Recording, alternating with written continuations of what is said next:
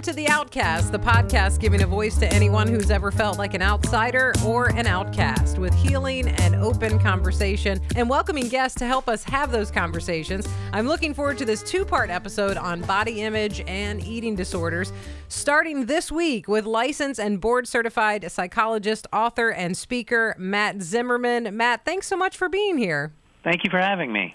Matt, we've had a lot of healthcare experts on this show from various backgrounds and different specialties. What got you interested in this line of work from the beginning? Yeah, actually, I became interested in college. I actually had two close friends who were struggling with eating disorders. Mm-hmm. It was the first time I had really encountered it.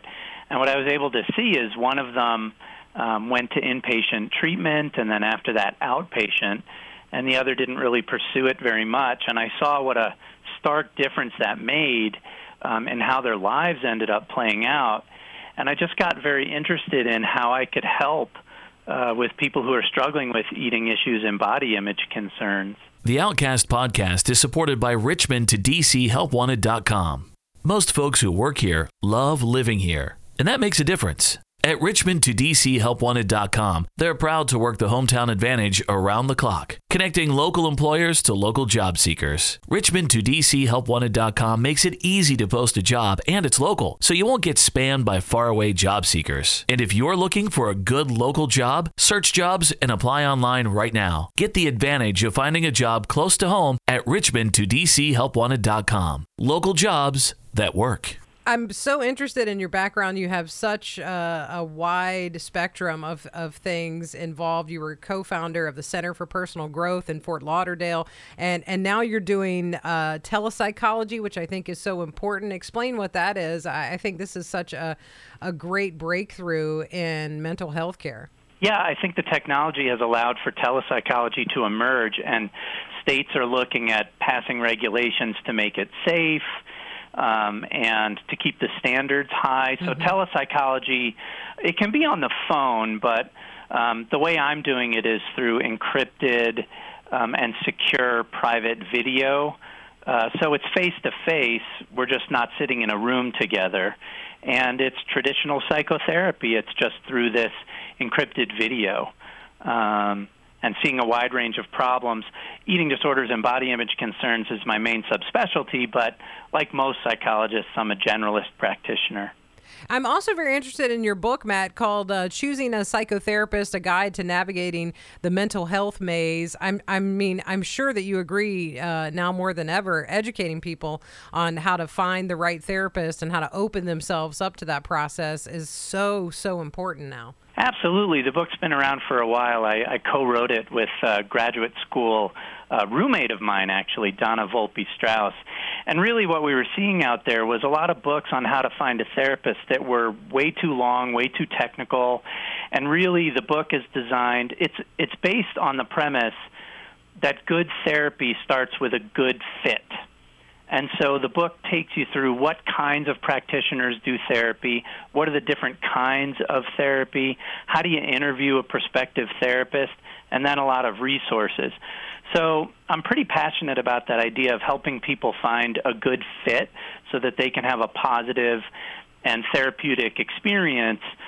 So I do a lot of consultation on how to help people find a good fit for their therapist. Yeah, I'm thinking so much, Matt, about the therapists that I've seen over the years and how important that good fit really, really is. And it's so important that I think now a lot of young people get discouraged if they don't find the right therapist at first, and maybe they don't want to go back to therapy, and then that ends their process with therapy when they really need to be seeing someone and leaning into that.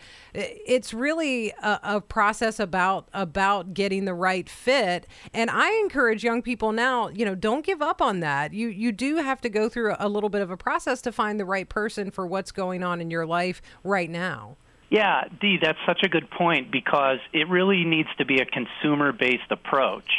And so what I encourage is that people spend a little bit of time on the phone with a therapist, which the therapist wants to do as well. Yeah. 15, 20 minutes, because we know that good therapy with a good outcome is really based on the therapy relationship and likability.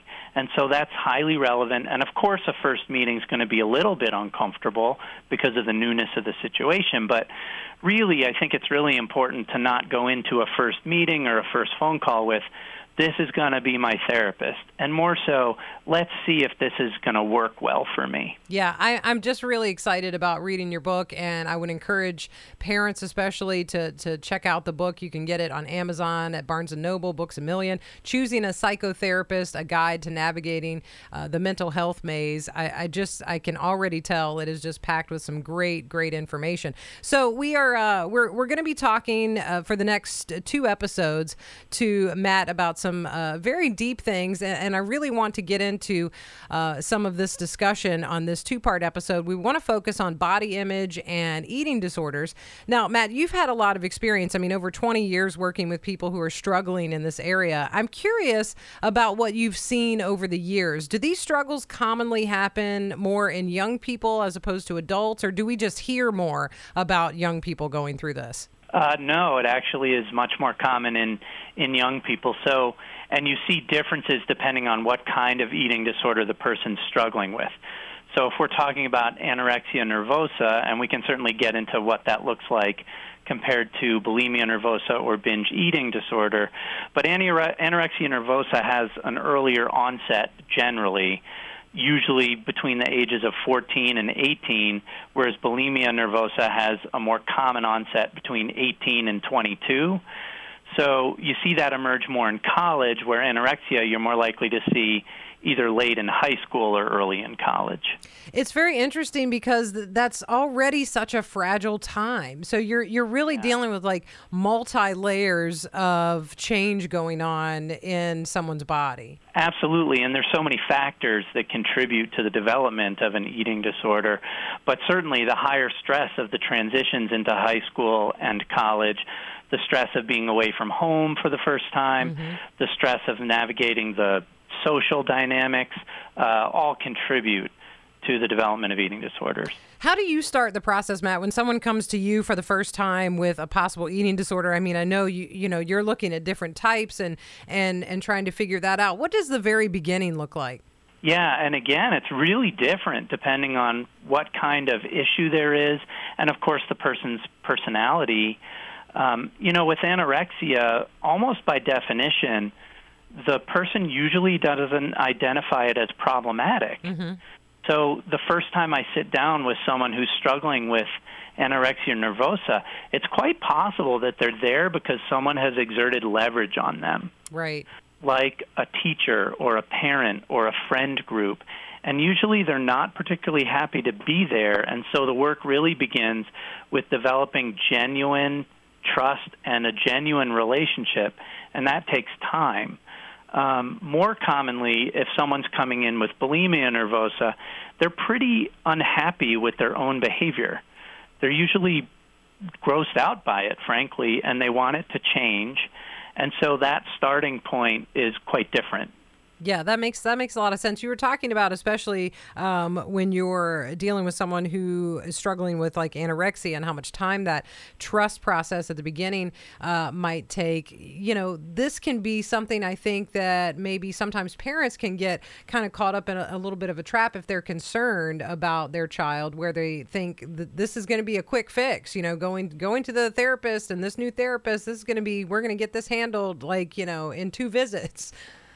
Yeah, that's a great point, Dee, and it really is a longer-term process, particularly with anorexia nervosa, because the underpinnings of it are quite important and meaningful to the person. It's why they're holding on to restricting their diet. Most people who have anorexia know on some level that they're doing something that puts their life at risk, but at another level feel as though that's necessary for some sort of emotional survival. And I know that sounds really paradoxical, but when you get into the psychology of someone who's struggling with anorexia nervosa, you do almost always learn that they're attempting to survive emotionally in some way, and that's different from person to person, but that, for some reason, is more important than the physical consequences of it. And so that's the work, is helping the person understand the meaning and purpose of their symptoms for them, so that they are then empowered to make different choices if they want to. And in my experience, people almost always make different choices once they're aware of what purposes their symptoms were attempting to serve. Wow, that's a really great description of that beginning process, especially. We're talking to Matt Zimmerman, licensed and board-certified psychologist, author, speaker, and we're having a two-part episode and talking about so many things around body image and eating disorders. And I noticed one thing, Matt, that you say you consider an eating disorder to be a relationally based problem. What do you mean by that? Yeah, and sometimes this sounds foreign to folks early on in the therapy process. Might sound a little foreign to some of the listeners, but basically the emergence of an eating disorder, in my view, is an attempt to serve relational functions. And that may be different from person to person.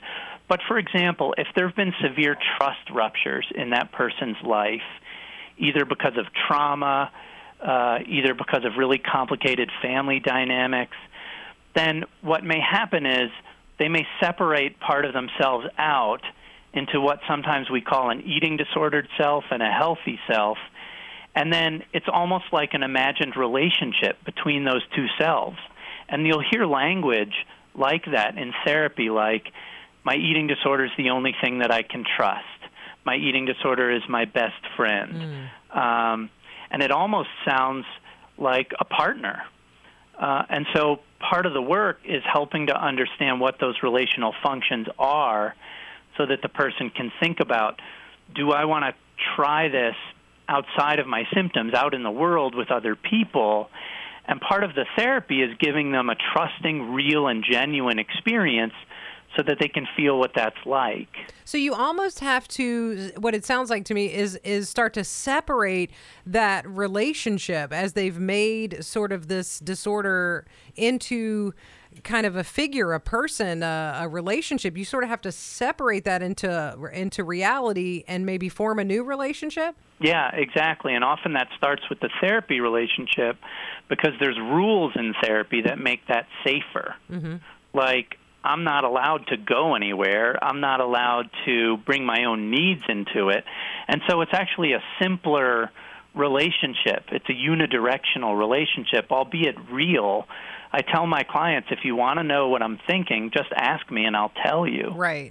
But that's the beginning process, is let's just connect in a real way, in a way where you can trust that what I am saying is true, what I'm thinking is transparent. Yeah, that's super important, and I can only imagine how you can see that importance come to life as you're in that beginning process with someone who's talking to you about their body image issues and eating disorder possibilities and where they are on that spectrum. Really good stuff. Matt Zimmerman is my guest, and we're talking about body image concerns and eating disorders.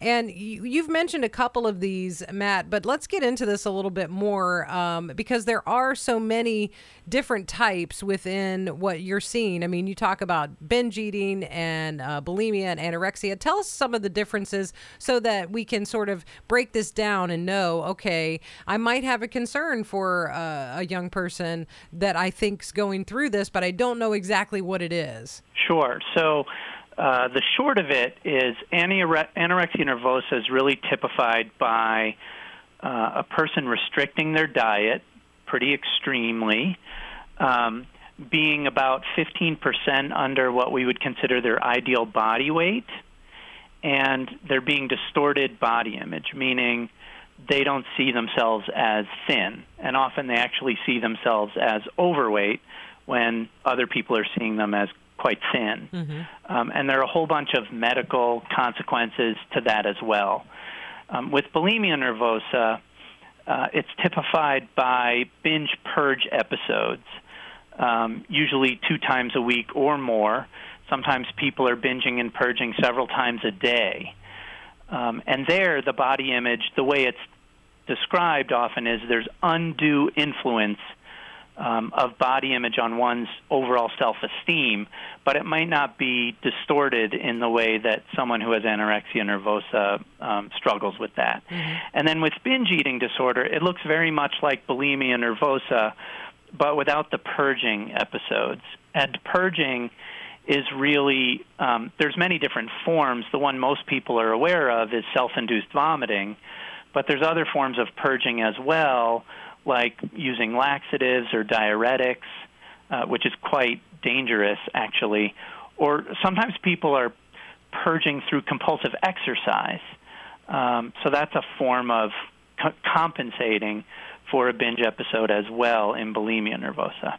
I'm thinking, Matt, about some of the parents that I know who have been deeply concerned with a child who is struggling with something like this, but the range of where they are has been so different. Like one child, showing some signs of serious body image issues that they really only had evidence of, from the way that the child talked about their body and the way they looked and the way they thought that they looked in certain clothes. And then the other child who needed like a much more intensive kind of therapy, like an inpatient type of therapy, finding where maybe this young person is on the spectrum, that can really be daunting.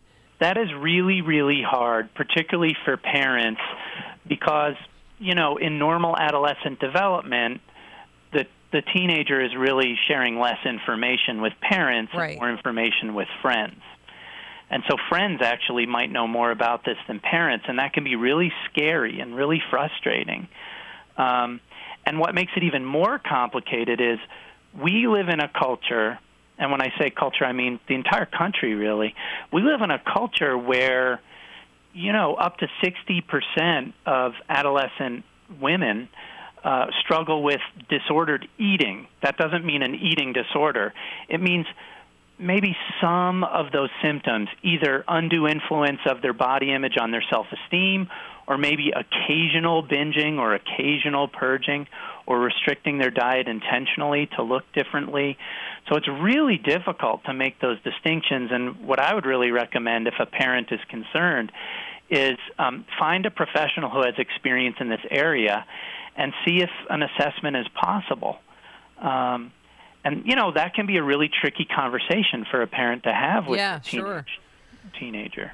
Absolutely. And how do you suggest the parents start that conversation? Because, I'm already seeing parents going, wait, what? This is going to be tough. But, you want to, and these are scary conversations and they're hard conversations and they're uncomfortable, and you want to have them and you need to have them.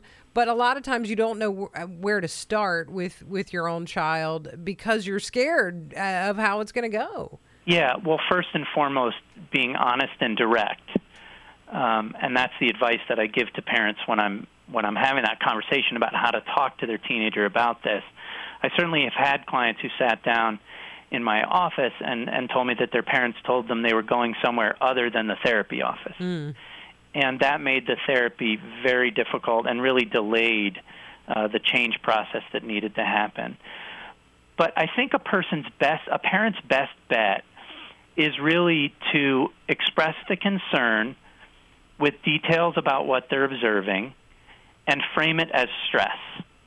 So often what I recommend is something like, you seem really stressed with all that you have going on in your life, and it seems to be taking a toll on you both mentally and physically. I've noticed that you don't seem to be eating as much. You seem particularly concerned about how your body looks lately, and I know that's not a comfortable thing for us to talk about, but I think it'd be really valuable to sit down with someone who knows more about this than I do and just see if there's an issue that needs to be addressed. I love the way that you framed that. It seems like a really safe way to kind of use that word, stress. That's a nice, safe way to sort of enter the conversation with someone who very likely could be really on edge about this. Yeah, and I think what parents should know is there's no guarantee that that's going to go well. You might be a drop in the bucket as a parent. You may be one of 7 or 8 people in their teenager's life who's expressing concern about this. so often it's the cumulative effect of, oh, I have 3 friends who've talked to me about this. My parents have talked to me about this. My phys ed teacher has talked to me about this. Right. Maybe I should do this. Or maybe the teenager goes begrudgingly just to get the parents off their back.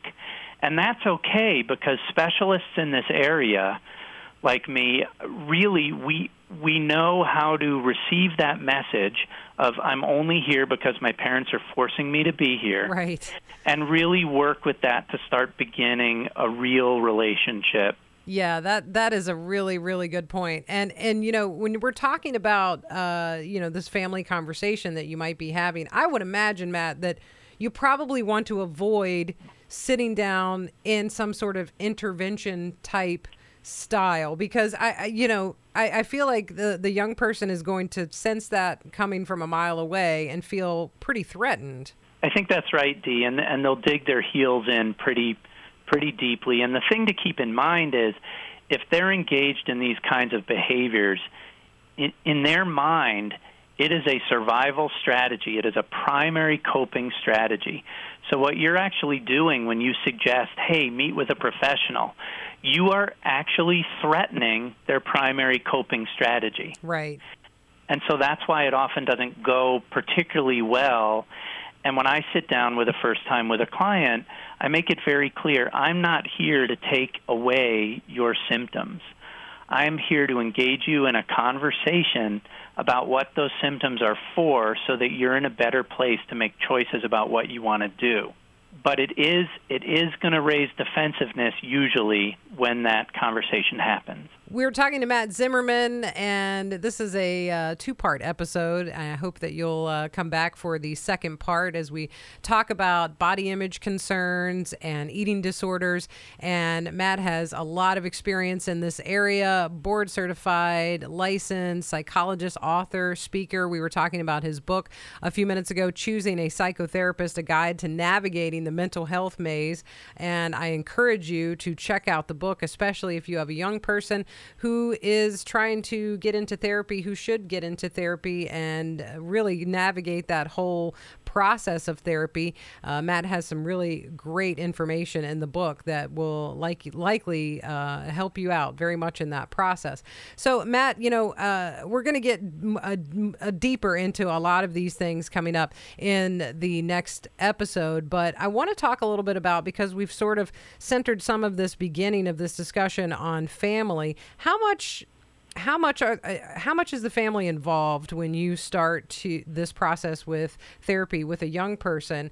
Is it does it become family therapy at some point? Is there a little more involvement with the family? Because it can't just be obviously with the young person, as it is a family thing, a family dynamic. Yeah, that's a great question. It really depends on the age of the person and where they are developmentally. So if you have a 15-year-old who is beginning that process of separating and individuating from their family, which is a healthy and appropriate thing to do, then I might meet with them individually, but they're going to know that some certain basic information might be shared with the parents, but also sometimes we can consider an eating disorder as a family problem.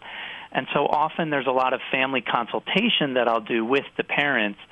For example, if the parents, because of their own very understandable anxiety, end up in the role of being the food police, that tends to be counterproductive. And then if I can do some consultation to help the parents relax that a little bit and let the treatment providers handle more of that, it tends to make things better in the family as well as help the therapeutic process in therapy. If the person is older, if the client's older, 18, 19, then we're really talking probably about more separation and individuation processes around becoming their own individual and making their own choices, including around their health. And even at that age, I mean, when you're talking about the older young people, 18, 19, like you mentioned, I mean, it's also important for them to be navigating their own health care too. So this is something for them to try to get committed to and try to get involved in firsthand, and not maybe so much leaning back on the parents. Yeah, and that's a process. And often you see a dynamic in which a 19-year-old or a 20-year-old may be overly reliant on their parents. And it's hard to know where the chicken is and where the egg is with that. Right. Are they over-reliant on their parents because they've struggled with eating issues for so long that the parents are worried about their kid's survival, frankly, and are more involved with their kid than someone who isn't struggling in that way?